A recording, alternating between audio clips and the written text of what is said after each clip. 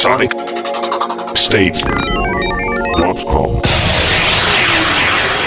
Hello, everybody, and welcome to Sonic Talk number 87. This is the sort of beginning of the holiday season. This will be my last week for at least 1 week. I'm off to France for a week next week, so I'll be missing next week's podcast and possibly the week after, but we'll see. But tomorrow, when it goes live, is going to be Thursday, the 22nd of May, 2008, and we've got a small, cosy gathering with this week. Mr. Rich Hilton has gone on tour with Chic to do some gigs in Europe, so he's flying. He can't be with us, but we do have Mark Tinley from sunny Cambridgeshire.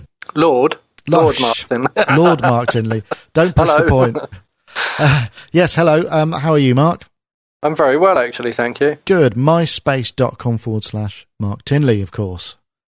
And we've got Mr. Dave Spears from GeForce Software, from geforcesoftware.com, makers of fine instruments. How are you, Dave? I'm on a roller coaster today. Oh, really? Oh, dear, oh, dear. You know, we were talking about headphones and don't put things in your ears and all that kind of stuff the other week. Oh, yeah. I've been doing a massive amount of editing on the headphones, and I've got this thing called labyrinthitis. Oh, no. Which makes it appear like I'm on a roller coaster at the worst of times, and at the best of times, I'm on a ferry in a kind of force 8 gale. Oh, God. So it affects your balance and all of that stuff. It's brilliant. I've fallen over 3 times today. Oh, my God. It's quite entertaining, but it saves money on drink. So, oh, dear. Is there an end to it? Does it just kind of get better? We hope so, yeah. Well, thoughts are with you Is there. it an antibiotic curable thing, or is it some other way? Have they to inject you with something horrible? They try and kind of leave it to go away, but I think worst case scenario is they give you this drug which is used for psychotic people. Oh. So that'll be quite interesting. Oh, that's good. It'll save the medication for the other problem then, won't it? if we get that far. Now, hopefully it'll go away. Today's been sort of reasonable, but blimey, the last week's just been horrible. Well, the uncertainty, when did you find out? How long did it take before you actually found out there's something, what was wrong? Because obviously you knew there was something wrong, but you didn't know what it was, right? I finished the projects on a Wednesday, and I'm like never ill. I always work, and I'm just not a sickly kind of person. And on the Friday, I just felt my head just kind of shut down. And then I had to actually go and lie down halfway through the day. And that was it, really, from then on. Every time you turn your head, it's like, whoa. So it's quite entertaining. I think what happens is that for some reason, the hairs on your inner ear die. So there's no kind of perception of balance at all. Yeah. So you're spending a lot of subconscious energy trying to figure out whether you're the right way up or not. Yeah, whether I'm up or down or sideways or whatever. I found that it's actually okay if I go out for a walk or on my bikes. But there you go, you see? Headphones, evil. Oh, well, I was talking of not knowing which way up you were. I went to the BMF on Saturday, which is a motorcycle rally. And there was what I would say is a kid now, being 45, looked like a kid, probably a 20-year-old lad, riding round around a globe on a dirt bike. And then he got his girlfriend in there as well, and she was riding round on the x-axis, and he was riding round on the y-axis. It was completely bizarre, and how they managed to miss each other, I don't know. And they said the only way they knew where they were was because they've got a red light at the bottom of the globe, so that tells them sort of where to stop. And when the girl stopped, she stopped and she sort of shook her head, and you could see that she was completely disorientated. I thought it's got to be so dangerous, but so it's kind of like that then, Dave. Yeah. I could probably do quite well at that. So does it affect your hearing at all, or is that okay? I do feel there is a sort of ache in one ear, but I hope it's okay. I mean, you just don't know. Oh no. Well, I hope so too. It's very bizarre. Sorry, I hope you get better. Okay, thank you. Let me just read this. I'm going to have to miss this week's podcast as he's leaving today to fly for some shows in Europe with Chic. They're going to do the Hague Jazz Festival on Friday, and La Riviera Club in Madrid on Saturday, and a private show in Barcelona on Sunday before coming back to the US next Monday. So if you happen to be in either of those places, you might be able to catch Chic somewhere. Anyway, this week we've got a few topics from a chap called Dan Austin in Utah, who's a regular listener to the podcast, and he I think he might have picked up something on last week's show that note that it was perhaps a slow news week, so he threw a few topics at us. And I thought the first one would probably keep us going for a little while. So this is from Dan Austin, and thank you very much, Dan, for sending him in. So I'm just going to play this, and then I think we'll all be aware of what it is we're talking about.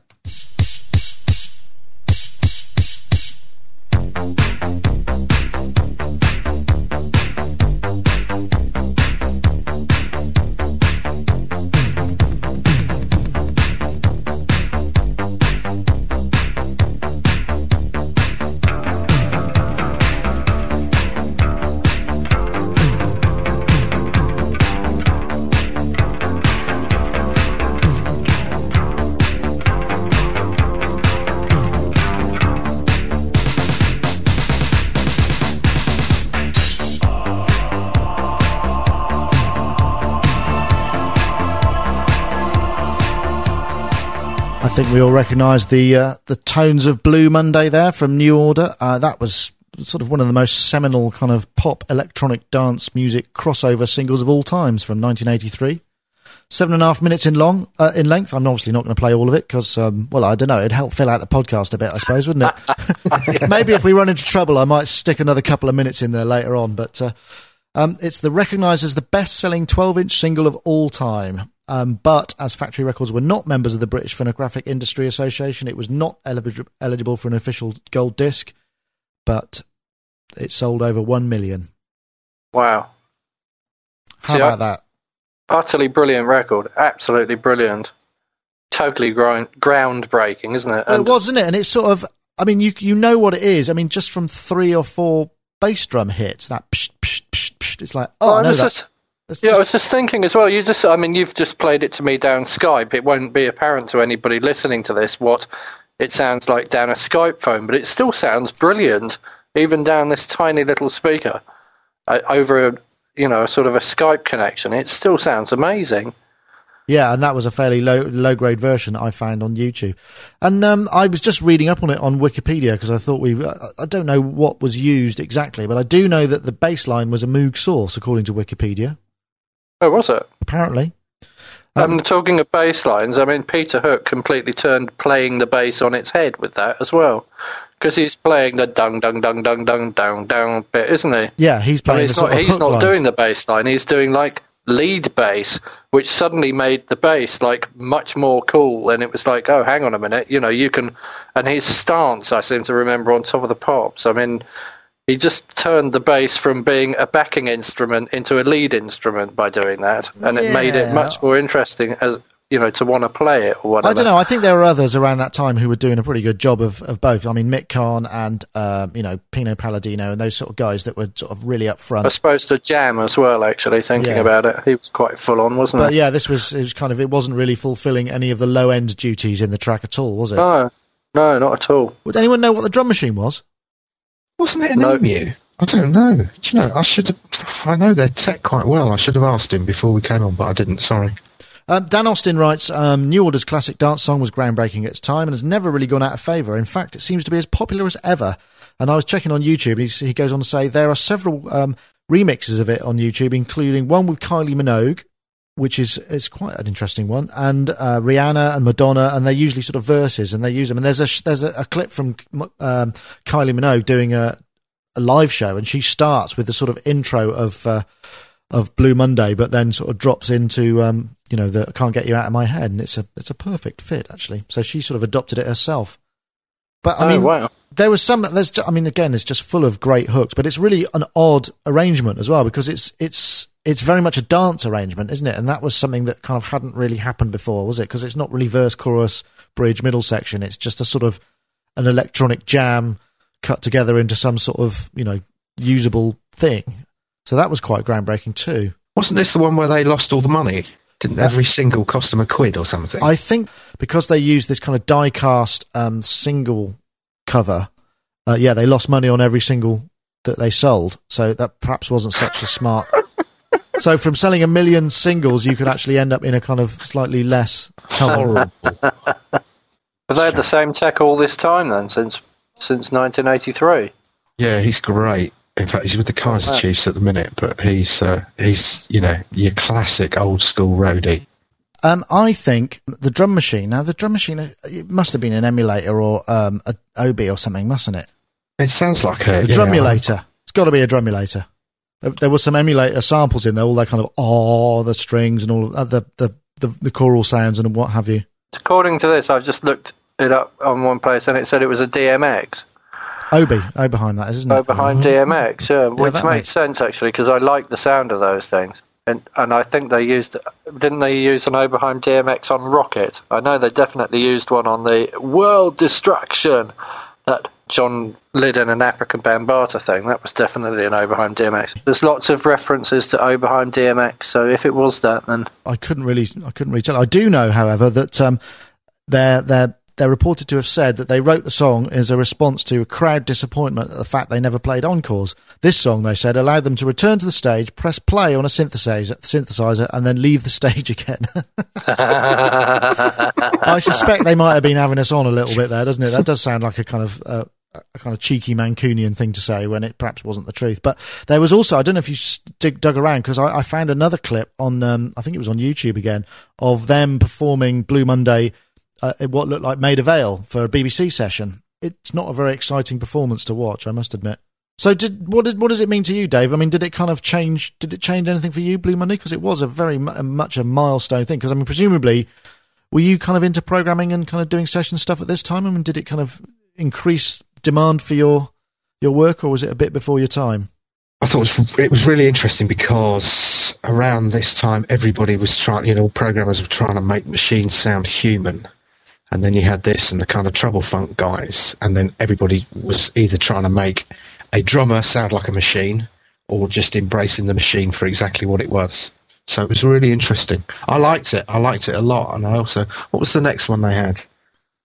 Which had the fantastic video? True Faith, Blind Faith. Yeah, brilliant. I like that whole era of that was theirs. the one with the bouncing guy on the trampoline, wasn't it? Yeah, that was a cracker. It's funny, isn't it? Because, I mean, drum machines were used very, like you say, there were lots of people were doing, they do over hats, and you do cymbal overdubs, wouldn't you? So you'd play the hats along with the drum machine, and then you put the cymbals in as well. So you wouldn't actually play the kick and the snare, you just do the sort of the tinkly bits that were supposed to give it that human vibe. Absolutely. And there were sort of drummers were sought after who could kind of pull it off, weren't they? Who could kind of groove along to that metronomic beat. Yeah. Absolutely, yeah. People like Louis Jardim and all those guys, superb. And this was obviously before. Nowadays, all you do is get the drummer to play and then replace all his kick and snare sounds with something else. And I don't think Duran Duran did that. I think Steve Ferroni or Tony Thompson. I can't remember which one, but if you listen to all of their masters, I mean, it's definitely a complete and real kit, and it's tight. All the drums on there and really locked to a clip. Tony Thompson was one of those guys, wasn't he, who you'd get in to kind of be right on the money and just sort of. I remember doing It's bizarre, yeah. I think I did some sound for some. Bizarrely enough, the bloke who just walked into the room to see if he could use our green screen, who is now the landlord of the building that we're in, used to work for Sonor Drums. And he used to organise all of these kind of drum clinics, and he hired me once to go and do the sound at a drum clinics at Ronnie Scott's, and I think it was Tony Thompson. I mean, he's got SMPTE code running through his head, definitely. I mean, and he sleeps in 64th notes. I'm sure he does. I mean, I know Warren Cucurulo recorded some stuff with him, and he basically the guy turned up and was jet lagged and was lying on. Tony Thompson had turned up with jet lag, lying on a sofa, and Warren was going, "I want you to play this, man," and he's like mouthing beats to him, and the next thing they went and jammed and did sort of like 8 or 9 songs in a day, although like the most incredibly complicated stuff, and Warren's going like time signatures like 4 4 5 7 9 3 2, and he just got it all. It's just unbelievable. It's funny, isn't it, that those guys end up being hired because of their metronomic accuracy and the sort of use in kind of what ultimately were in those days sort of fairly uncomplex and probably not very demanding drum session jobs. Yeah. Yeah, well, it's not how many notes you play anyway, is it, as we all know? I think any drummer who was getting paid in the late 80s was onto a good thing. Yeah, there can't have been many of them around. No. Anyway, well, that was Blue Monday from New Order 1983, and thank you very much for that topic, Dan. Well, while we're in nostalgia mode, I was also noting that Yazoo are reformed and back on tour, so I thought it'd be an ideal opportunity to play a bit of this. We always try our best to have the best live music we can for you on this programme. This week, I'm delighted. Really, from the very top drawer of the fabulous Yazoo! Hey! How you doing? Look at that, Alison and Vince back together. Alison, one of the greatest voices this country has ever produced. Lovely to have you here. And Vince, no one stands still and pushes buttons quite like you, I'm telling you. It's great to have you. Yazoo, ladies and gentlemen, performing live on the show this evening. What a treat. Thank you very much.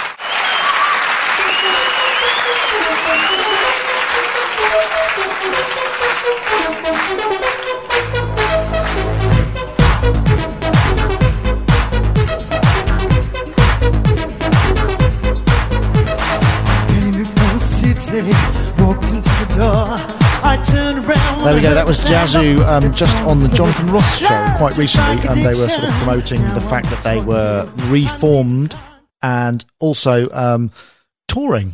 They looked remarkably unscathed by the march of time, you know, obviously different haircuts and what have you, but they looked almost identical as far as I could tell. Alison Moyet just sort of looks the same, whatever. And she has got a good voice. It's quite characterful, but it's definitely kind of got something about it, hasn't he? And Vince, I was rather sad to see he wasn't backed by a huge bank of modulars and keyboards on stands. He had a Mac doing something or other. And I thought the mix was a bit dodgy, actually. What was he doing with the tape machine, though? Did you notice that tape reel-to-reel spinning there? Yeah. I don't know, maybe he had something on it. SMPTE. Maybe that was it. It was just MIDI timecode. I downloaded the video from YouTube and sort of inspected it slowly, frame by frame, to see if I could spot anything, and it really didn't look like that thing was plugged into anything but electricity. So it didn't have a multi-core going in the back of it, did it? It's a TV playback, isn't it? I mean, you know, you're not kind of going to reproduce the whole thing live, I suppose, but I'd love to do an interview with Vince and just kind of find out whether he's transitioned from, you know, from hard to soft, and how it went, and whether there was a moment when he just thought, oh, sod this, I'm not taking this lot out on the road anymore, or whatever. I'd really like to know. I don't know. When was that? I can't even remember when that first came out. It must have been early 80s, wasn't it? Really early 80s. It was around about 84, wasn't it? Was it? I think so, yeah, because there was loads of albums from people around that time that sort of promised great things, and a few of them, you know, will probably have one or two really, really good tracks on it, and then the rest seemed a bit kind of average, really. But I thought that Upstairs at Eric's was really good.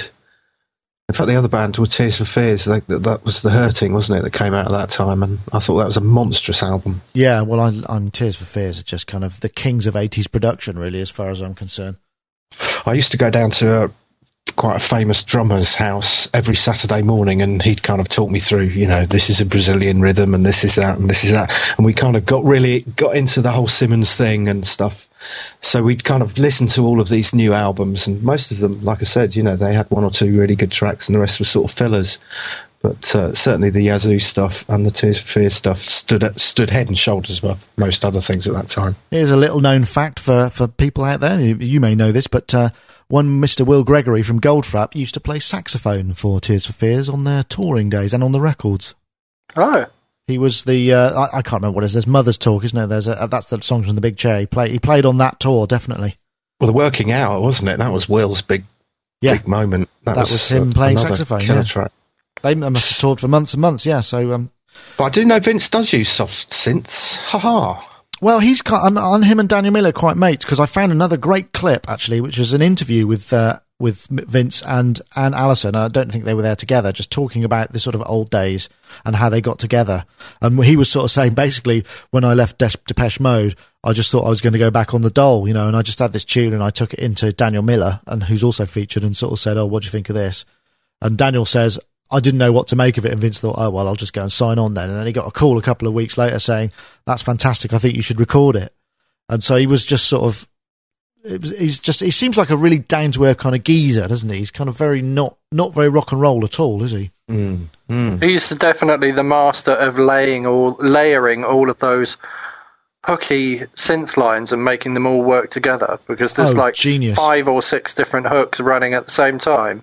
And he somehow, I don't know whether it was just because of the limitations of the technology at the time, but somehow he doesn't over-egg the pudding. He just puts the, 5 different monophonic lines in all at the same time, doing different things, and they're all weaving in and out of each other so beautifully. It's almost like geometry or maths or something. I mean, it's just so perfect and complete. I once had the honour to remix an Erasure track, which was what was it? Rhythm of Life. I forgot what it's called now. That's terrible, isn't it? But I remember we were really excited, and I got the multi-track, and it was 40. It was 48. It was 224s, and it was just every single. It was 48 tracks of. There was about 8 tracks of vocal, and the rest were just single monophonic analog synthesizers. It was really, and then you put the whole thing together, and it just sort of joined up. You know, it was really kind of quite intricately made. I must dig that out sometime and sample it to hell. I've got some patch called, some what were those kind of patch overlays that Vince did for Only You, using the sequential. What was it? The Pro 1. The Pro 1. Oh yeah, he's Mr. Pro 1, isn't he? Yeah, and they were brilliant, absolutely brilliant. Even to this day, you know, sometimes I'll dig them out and set up similar things. Where did they come from? Did what those kind of things with the holes cut out? Yeah, well, it was amazing. There was a magazine years and years ago called 1-2 Testing, and this is like issue 1, and I dug it out. I've got mags going back to like 1979. The magazine 1-2. I think I vaguely remember 1-2 Testing. Yeah, and so there were how many patches? Was that the kind of the equivalent of the cover mount back then? You got these lovingly printed overlay.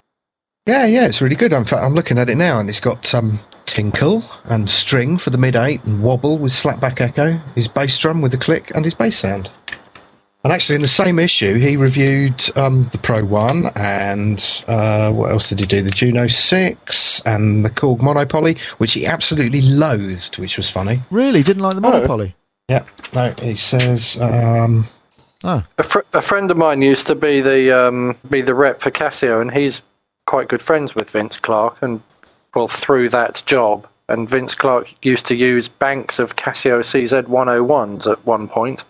And again, wrote loads and loads of patches for them. And I think that has to be surely some kind of indicator of his character, if he's willing to put in, because most musicians will go to a big company like that for gear and get the gear and then just sort of like, I don't know, stick it in a lockup and not even bother using it. And to actually put something back, I think it shows what kind of a person he must be. Do you not think? He comes across as a sort of decent enough chap. Because he's not much of a self-publicist and promoter, and he's always sort of seen... But, you know, just his pedigree and what he does with synthesizers is incredible. I mean, it's twinkly and poppy, you know, it's not dark and sort of mysterious, but maybe that's why he doesn't get as much kind of kudos as he should. But, well, we did an interview on our site with Gareth Jones, who's his kind of programmer tech. Yeah. And he's been with it, well, he's done Erasure, Depeche Mode, Wire, all sorts of stuff. And he's also a really good person to talk to, and really humble as well. You know, he was kind of surprised that we wanted to talk to him. And in fact, I put him in touch with Andy Jones, and Andy was like, God, he's written, you know, most of the tracks that I absolutely love. What, Gareth Jones wrote? I think he co-wrote some of the stuff, yeah. In fact, it's really funny because in this very same magazine, it has Thomas Dolby reviewing things like the Synclav and the PPG and the Fairlight. And in this thing, it says that I think it was the Heaven 17 guys were saying that at the time there were too many kind of techie programmers around, and there were one or two. Hang on, I'm going to find this because it mentions Gareth by name. It says, you know, there were one or two programmers who had a really musical ear. And the problem is with most programmers at that time is they also wanted to be musicians, as it were. So they were always interfering with the process of writing. Whereas Gareth, you know, was really dead cool and just let everybody get on, and was just one of those guys who could preempt exactly what you needed and set it up in advance. So it just made the whole process a lot more straightforward. I didn't realise he'd done all of that stuff. I did actually speak to him last year because he was working on an edit for the last Golf Rap single, which was Happiness. And I got the stuff, and we were in communication because I did the radio version of that, and he had to do something to do with it. I forget what it was all about, and I just didn't realise who he was. Good Lord. He seemed like a very nice chap. And Alison Moyer, of course, has been spending a lot of time. She's done a lot of acting and stuff, hasn't she? She's got a great quote in this, actually. She says, "Playing this material live is not about revision for me. It's about finishing something we started. Writing, recording, performing. 3 parts of a whole. A salmon cycle. It's like going home." Just a bit left field reference, but I suppose she's got a point. Yeah. Salmon?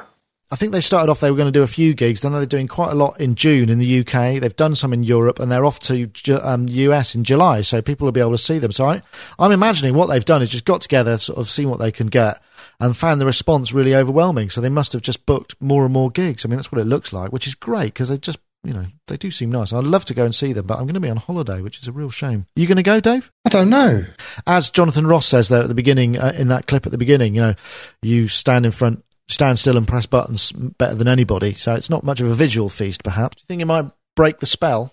Yeah, I mean, I really did like their stuff, but I was never kind of hugely mad about it. Like I say, for me, Tears for Fears always had that edge. And I know it's very different, but... I think the thing about the Yazoo stuff is it was very light. It's not groovy in the sort of... It doesn't make your hips move, do you know what I mean? It's kind of quite head music, isn't it? Yeah. It's more like blues, isn't it? She's got a very kind of... not Billie Holiday, because Billie Holiday's more dirty than, for want of a better word. Yeah, no, but she's got that kind of, she's almost like Chicago blues or something, isn't she? Or... And the other part of this rare interview, which I'll put the links in the show notes, it's quite good. They talk about they went into the charts at number 198. And that was sort of back in the days when it was like, wow, we actually got in the charts, because the charts used to go right back to 200 or something, didn't they? I seem to remember, and they were really pleased with being at 198, and it was like, woohoo! And then, obviously, the Only You kind of kept leaping up 20s and 30s until they got to where they did. I don't think they quite topped the charts, but they did very, very well, didn't they? We're doing Only You in the Huntingdon Male Voice Choir, actually. Oh, really? Because there wasn't there an a cappella version of that with, was it the Flying Pickets? It was, yes. Yeah, it was. I think we're probably doing that version, yes. I really want to hear this, Mark. When you've recorded it, let's debut it on the podcast. Fantastic. Excellent. Well, and now I think I'll play a bit of feedback. So here's a little bit of feedback for Robbie Ryan. It's addressed to a number of us, so I'll just play the first bit. Hi, everyone. It's Robbie Ryan from America. I listen to your stuff all the time, and I just want to throw out a couple thoughts that I had. Number one, shame on all of you. You're a music technology show, but you've sold all your synthesizers. I do everything with hardware synths. I run a very old sequencer, Opcode Studio Vision Pro from 1998. I run everything off that on a G3 beige Mac. Now, this sounds insane, but once again, I don't have to mess with dongle to do anything about latency, and everything I have knobs, it has real buttons. You can actually see the little MIDI lights going off. Very, very cool. I really, really like it. But Dave Spears, you, even though you make your living off of soft synths, you're a hardware man, and I have to give you props and ultimate respect for that. On the subject of Mark Tinley's status as a lord, okay, I have a record from 1990 where it claims that Mark Tinley is the sampling champion of the universe. I think that kind of trumps being a lord. What do you want to be next? King of programming? Sampling champion of the universe or a lord? Tell me about this sampling champion of the universe. Where does that come from? Is that just a credit you put on the record when you were in an altered state back in the 90s? No, I think my brother was just so in awe of everything I could do with technology that he gave me that acronym. So he was, I've forgotten what his was. This was when we were Discord Datcord, actually, I think. And Johnny Slut from Specimen and Batcave was one of the singers.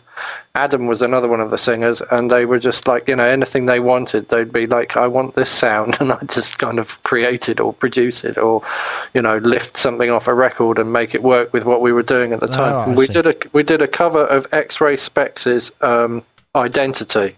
And I mixed the X-Ray Specs Identity with a Mantronic loop and put the two things together. So we did this punk hip-hop kind of thing with like two very trashy New York Dolls style singing. I would like to put something. I thank Robbie Ryan for that. I haven't played all his message because Rich isn't here and neither's Han, so I'll play it when they're here. But I would like to just say one thing. We haven't actually sold all our synthesizers. I think we just said we hadn't bought any for a long time. Rich said I think he'd sold most of his.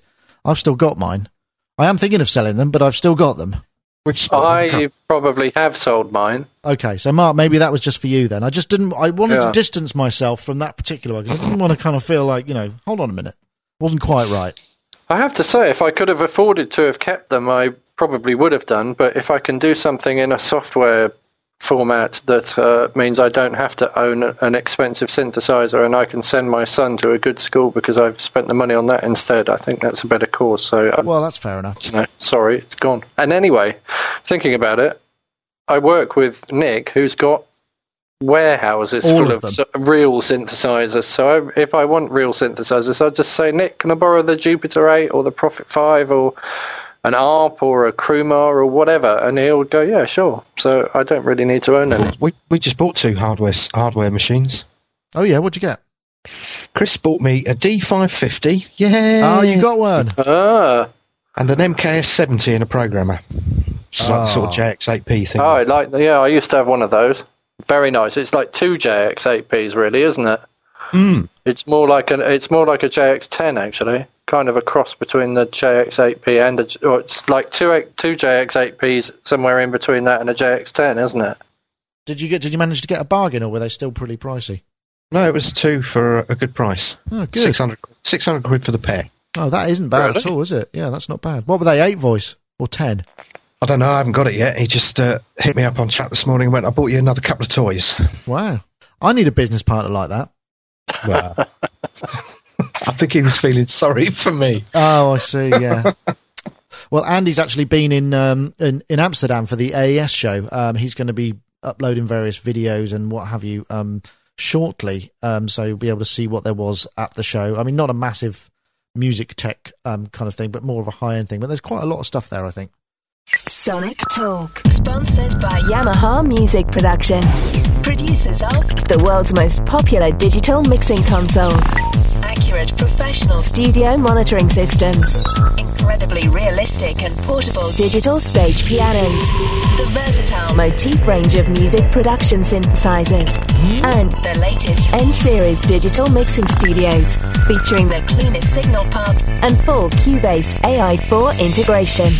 www.yamahasynth.com. Sonic Talk. Just like to say thanks again to Yamaha Music Production for sponsoring this podcast. They've been very good to us over the last 12 months. And if you feel like you want to show them some love through us, just go visit yamahasynth.com.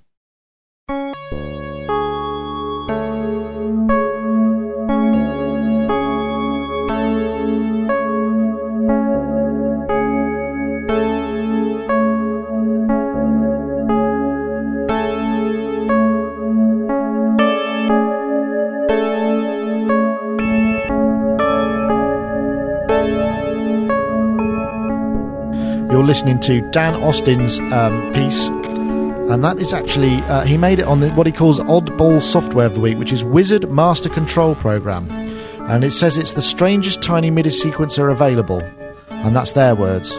It's a funky little sequencer that does something that he really likes. It can send patch changes with every note, and he uses this to sequence external synths. However, some work and some don't. But he said it's quite fun, and it's quite an unusual. It's very binary looking. It's all sort of block graphics and stuff, isn't it? Mark, did you have a look at this? I did have a look at it. I didn't download it because I didn't want to put it in my PC chunk of my Mac. But I looked at the manual and understood what it did, and I actually thought it was quite cool. And particularly because I used to do the similar sort of thing on the Atari by hand, by like writing in program changes for, 16th note sequences and getting it to switch from one patch to another patch before it played the next note. And he should definitely contact the person who writes the software as well, because you can make Romplers and FM synths change patch if you just offset the patch changes and make them earlier. So all they have to do is write an offset factor, right? Okay. To put the patch changes ahead of the note rather than putting it on the same MIDI event, and then it will work. Oh, because he says he was having trouble, like you say, with Romplers and FM synths. He couldn't get them to do that, but that sounds like that might fix it. That track I just played was called An Etude for Piano and Random Sound Generator. But I listened to his other one as well. The other song on there, it's really good. Yeah, no, I enjoyed that. And I really like the movement in the synths. It's sort of like as the sequence is going along and the sounds are changing back and forth. It sounds really good. It just makes it much more interesting to listen to. Yeah, well, I'll just read the blurb for it, and then people can go and decide for themselves. The Wizard Master Control Program lets you trigger external MIDI devices on your computer's awesomely simplex internal MIDI instruments with 128 separate beat configurations, 8 loops of 16 beats each with its own controls for instrument, pitch, volume, stereo panning and duration. It's possibly the oddest little drum machine and sequencer you'll ever come across, and resizing the window changes the loop length, and the tempo can be set to BPM per minute, anywhere from 0.001 up to 50,000 BPM and beyond. And that will sync in with their something called Back to Basics, which is another piece of software that they also make. I used to use that as well, actually. Well, there you go. So that's another one from Dan Austin, and just want to say thanks for that, Dan, and I'll put the link to his tunes in the show notes. In the meantime, I think we're just going to go to this one.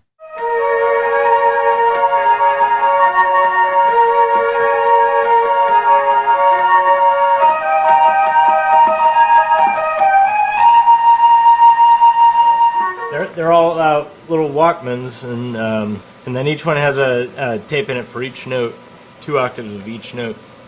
And they're 60-minute tapes, so I'm going to run half an hour each time on each side. This one's for drums. This one's for C and C. So the left channel up here and the right channel are playing. So that was a clip that was, funnily enough, put on our new video sharing site, which you can see at tv.sonicstate.com, which has had a sort of rather premature launch, but it's still in beta. But you can feel free to go out there and upload your own things. And this was uploaded by Tara Bush, who runs analogsuicide.com. She's very into synthesizers, and she went and visited Mike Walters. And it's a beautiful little instrument. Basically, 14 Walkmans, 28 note keyboard. He uses the left and right of each of the stereo cassettes for a different octave. So, you know, the first one, which would be C, would be the bottom octave C and the top. And when he plays the keyboard, it just switches the notes on and off. It's very, very simple, but it's really brilliant. beautiful. It's just so beautiful, brilliant. isn't it? Absolutely brilliant. It's just so clever. Because you think about the Mellotron and the fact that it catches the tape and then spools it across the head and then springs back and all that sort of stuff. I mean, why not just have it on a loop and turn the sound on and off? It's brilliant. I suppose there would be issues, wouldn't there? I mean, because if you got all the tapes running at the same time, it would be quite noisy. I mean, in the original instrument. But yeah, this just seems very simple. I mean, obviously with Walkmans, it's kind of... Well, if you had a 45-minute gig, you'd be buggered, wouldn't you? I mean, you'd have to rewind the tapes a bit. Yeah, though that's true. Or you just only power it on and off. You have to power it on and off between songs, because otherwise the tapes will keep running. And then if you record all of your cassettes, if you record them all on the same machine and then put them in all those different Walkmans, because I can't imagine that they're recording Walkmans, are they? No, I wouldn't have thought so. So if all the Walkmans are running at slightly different speeds, then you could have tuning issues, I suppose. There is that. I mean, of course, you could take a punt and put C120s in your Walkmans. Although the quality might suffer, then you'd have an hour of material or 2 hours of material, wouldn't you? Yeah. If they were the Walkmans that did that thing when you get to the end of the tape, they just reversed and started playing back in the opposite direction, you'd be absolutely fine, wouldn't you? So you wouldn't need to swear, yeah, so they just keep going. But but you've just hit something really clever on the head. If you could control the reversing function, right, you'd have patch change then, wouldn't you? You could be going forward for 5 minutes or so. If you started in the middle of the tape, so you might play for 15 minutes on the strings, and then you could press reverse and it would go back the other way. You could change patch and then change back again. That would without having to switch all the cassettes over. And if you had that, I mean, we're really kind of getting out there now, but if they had logic-controlled cassette decks rather than mechanically controlled ones, you could actually have them all, you know, how they used to have those things where you could search for tracks on cassette decks. Oh, yeah. So you could actually have patch changes, so you could have, you know, like 5 minutes of one patch, then another 5 minutes, and it just searches for you. We're getting a little bit out of hand here. But what a great, it's sort of almost, it comes across as sort of wonderfully pointless. It's got that sort of thing, but it's just such a beautiful thing. Dave, I know you said you'd seen this. I mean, it's not new. I mean, this has just happened to be posted on our new site, and I just thought I'd like to talk about it because I'd never seen it before. We saw it years ago, and in fact, we put a link on the front page of our old site directly to this because we just thought it was absolute genius and brilliant. People who do this should just be carried around on thrones all day long, I think. Yeah, absolutely. Mike Walters is in a band called Mystery Circuits, but he's also got, if you go to mysterycircuits.com, as well as this thing, there's all these other instruments. So he's a kind of homemade and circuit bendy kind of guy, but this looks like the sort of pièce de résistance. And there's a number of patches on there. And the bit that you heard at the beginning there was Tara Bush, who's this, so I think she's based in LA, electronic musician, just sort of playing it. So she obviously just kind of went along and talked to him. And it's an old, like I say, it's an old video, but it's wonderful. You were saying about the running the tapes continuously. Yeah, that was there was a thing called the Byrotron, which was done with Wakeman and Dave Biro, and this was done on 8-track cartridges. So obviously it was infinite sustain. Well, that sounds and like the noise was unbelievable when you turn this thing on. It's just sort of clank, clank, clank, clank, clank constantly. Amazing machine. I think it was about 30 made. Yes, I can imagine. And again, you could probably flick between the different tracks and switch patch then, couldn't you, if it was an 8-track? Because you could flick between stereo pairs on them, couldn't you? Yeah. It looks so good as well, doesn't it? It look beautiful? It looks like a combo organ, doesn't it? It's one of those kind of things. So yeah, nice one. Thanks very much to Tara Bush for posting that on our tv.sonicstate.com. Sonicstate.com. Compact flash for your old sampler. What about that, eh? Did you see that? I did see that. Yes, I thought that was idea. so cool Very because, good idea. there are still bands who are touring with Ackis and what have you, and they just can't get away from the... we have talked about this at length, the kind of reliability of the hardware. I mean, the biggest problem with a lot of this stuff is the discs go, and they're the things that move the most, aren't they? So what this company have made, they're called SCSI for Samplers. They've made a kind of 5.25-inch slot that you put... It's got a PCM-CIA reader, and you just get a CF adapter, and I don't know, you can get compact flash up to 4 gigs or something, which should be plenty for most gigs. No moving parts, no fans, no noise, $110. Brilliant. But I think they need to. There's a standalone unit, but then there's also some shots of people who've put them into their own samplers, and I was thinking, oh, this will look good, and it actually looks really horrid. It looks like somebody who's just sort of broken the front of the panel off and stuffed this thing in. It doesn't look quite as cosmetically beautiful as it could. A great idea. And they're just so cheap now, aren't they? I mean, I could go and buy a gigabyte of compact flash for about £4 now, I think, from exactly the local Staples even. I don't even have to, you don't even have to shop around or go to Dixon's and buy it for £10 probably. Yeah, exactly. I mean, what do they go up to? 4 gigs now, compact flash? Compact flash. Oh, no, compact flash go bigger than that. Well, compact flash are the older ones because they're quite big, aren't they? They're not... they go up to about 16 gigabytes, I think, compact flash. Sure it does. Get the whole show on that one. Yes. Am I correct in thinking, if you look at the standalone one, are these kind of recycled hard drive? They look a bit like old SideQuest boxes, don't they? Do you remember the old SideQuest 44 cartridge?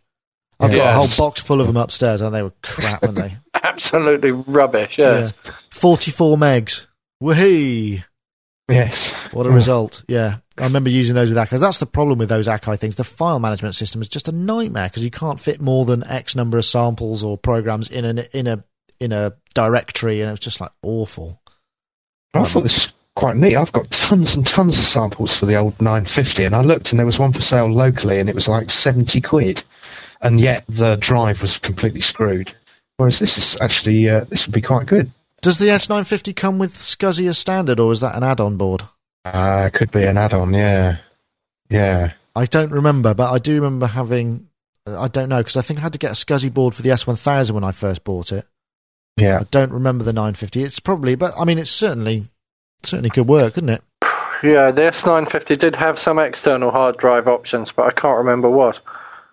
I think it had SCSI built into it, didn't it? I'm sure it did, actually. Yeah, I honestly don't remember. I can't remember. I've just found 16 gigabyte compact flash cards on eBay for £33. Whoa. Well, that's got to be a go. I mean, they don't bother with fans in these things, and so, they don't make any heat, they don't make any noise, so you can have a really kind of, nice little compact setup. I mean, you could probably put your entire library on a 16 gigabyte compact flash, including all of your ROMs or whatever, couldn't you? Oh, sounds like you got trouble there, Mark. You want some pink milk? Ah, Charlie and Lola. Yes. Well, the only thing is, though, I mean, obviously, if you're working with a lot of these old samplers have maximum hard drive size limitations. Particularly the S950 could only do. I can't remember what it was. Only a few hundred megabytes it could actually handle. You'd have to kind of. I'm not quite sure how that would work. So you don't, yes, actually, it probably wouldn't. so you wouldn't get the advantage of it. But I mean, those that can, I mean, I don't know how you can whether you can partition the compact flash memory up into a load of different drives. I don't know. That's another question. Yeah, it looks like the 950's out the window here, because I was just looking at the compatibility thing, and it's S1000 and above. Ah, that's a shame. Well, guys, I think I'm going to call it a day, because we've done very well. There's only 3 of us. We've held the fort, and thank you very much for joining us. I would like to take this opportunity to plug again our new video sharing site. Dave, you've had a chance to use it. Was it all it should be? Yeah, it was a while ago now, but yes. Got stereo sound. We've tweaked the video encoding so you get a kind of decent quality. It's also got 16:9. If you've got any widescreen filming, you can just tick the box and won't compress it or anything. In size-wise. It's still in beta, so I'm just telling a few of you select folks if you want to come and check it out.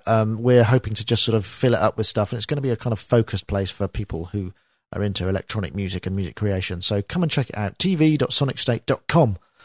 And with that, I would like to say thank you very much to my 2 guests for joining me in this later time. That's Mr. Dave Spears from GeForceSoftware.com. Thank you. Can I just plug a mate's website, please? Of course, please do. It's MySpace/Sorry Computer, and it's a really good friend of mine who's just done a load more tracks, and they're all brilliant. Okay, and Mr. Mark Tinley, thank you for joining us. Lord Mark Tinley. Lord Mark Tinley, of course. How could I forget? I'll get used to it one day. I'm just looking at this Sonic State TV thing. This looks really good. Oh, good. Well, I'm glad you like it. I have to go and experiment with because I've got a new camera. I've got a Kodak something thingy that does 16:9 video. Sign up and do your worst. I will. I don't know what I'll put on there, but... Don't make me ban you, Mark. MySpace.com/Mark Tinley. Thank you for joining us both this week. And remember, we're now going to take a break for maybe 1 or 2 weeks. I'm not sure yet. In the meantime, I hope you're going to enjoy our AES coverage. So thank you very much for joining us. That was Sonic Talk number 87. If you want to send in any topics of your own, just like Dan Austin, or any feedback by Mr. Robbie Ryan, please do, and we will try and get it in on the show. You can contact us via Skype. We've got an answer phone there, which is the handle Sonic Talk. We've got a Skype-in number which hooks up to the same answer phone. You can call that in the States. That's 312-376-8089. That's area code 312-376-8089. If you're outside the States, remember to dial the international code for America first. We haven't got a UK dial-in number, but you can contact us via email, sonictalk@sonicstate.com, send us MP3, comments or whatever, and we'll be happy to include them in the show. Thanks for listening.